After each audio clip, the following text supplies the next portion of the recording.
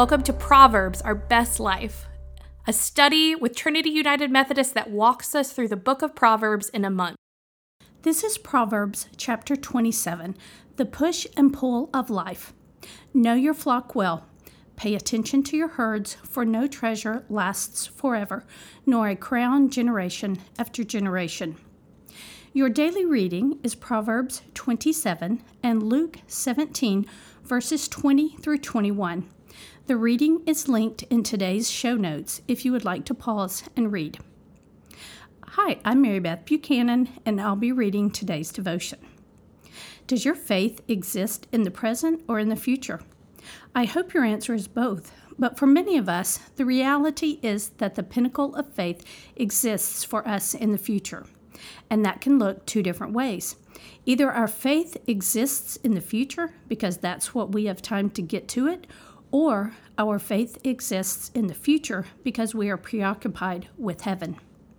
Both of those expressions of faith are missing something.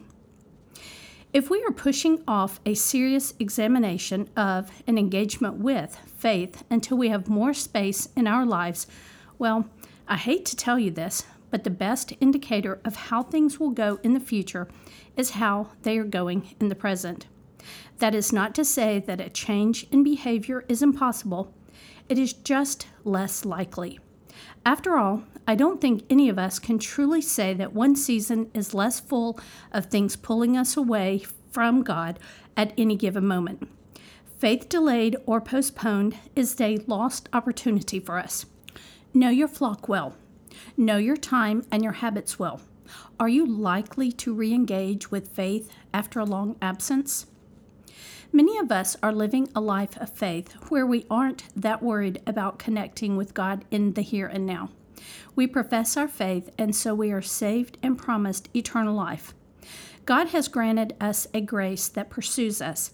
God has opened our eyes to our need for God, and we have welcomed God into our lives.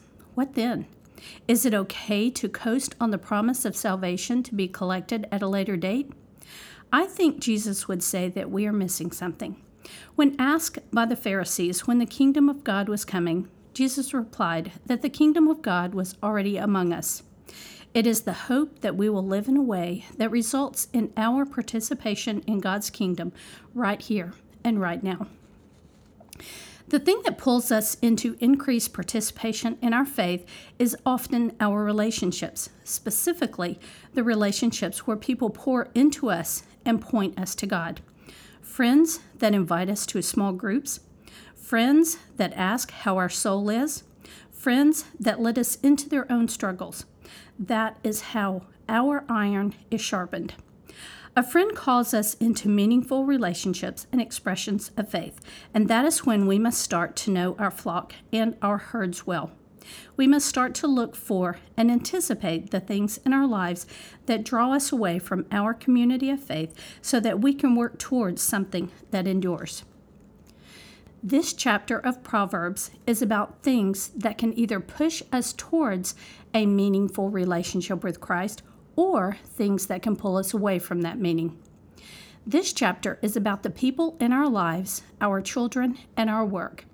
We get the chance to see the goodness in the way that God ordered creation and our lives through these things. We can also let those things take over and become overwhelming stressors. Likely, your friends, your children, and your job comes with both goodness and stress. However, when we take the chance to count our sheep and look over our herds, I hope that we can feel the longing for heaven that exists inside us and engage meaningfully with the glory of heaven that is present now. Take a minute and pause. Where was God in this reading today?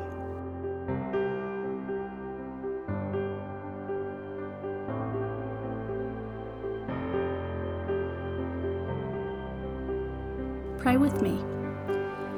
God, sometimes we struggle to engage with you meaningfully.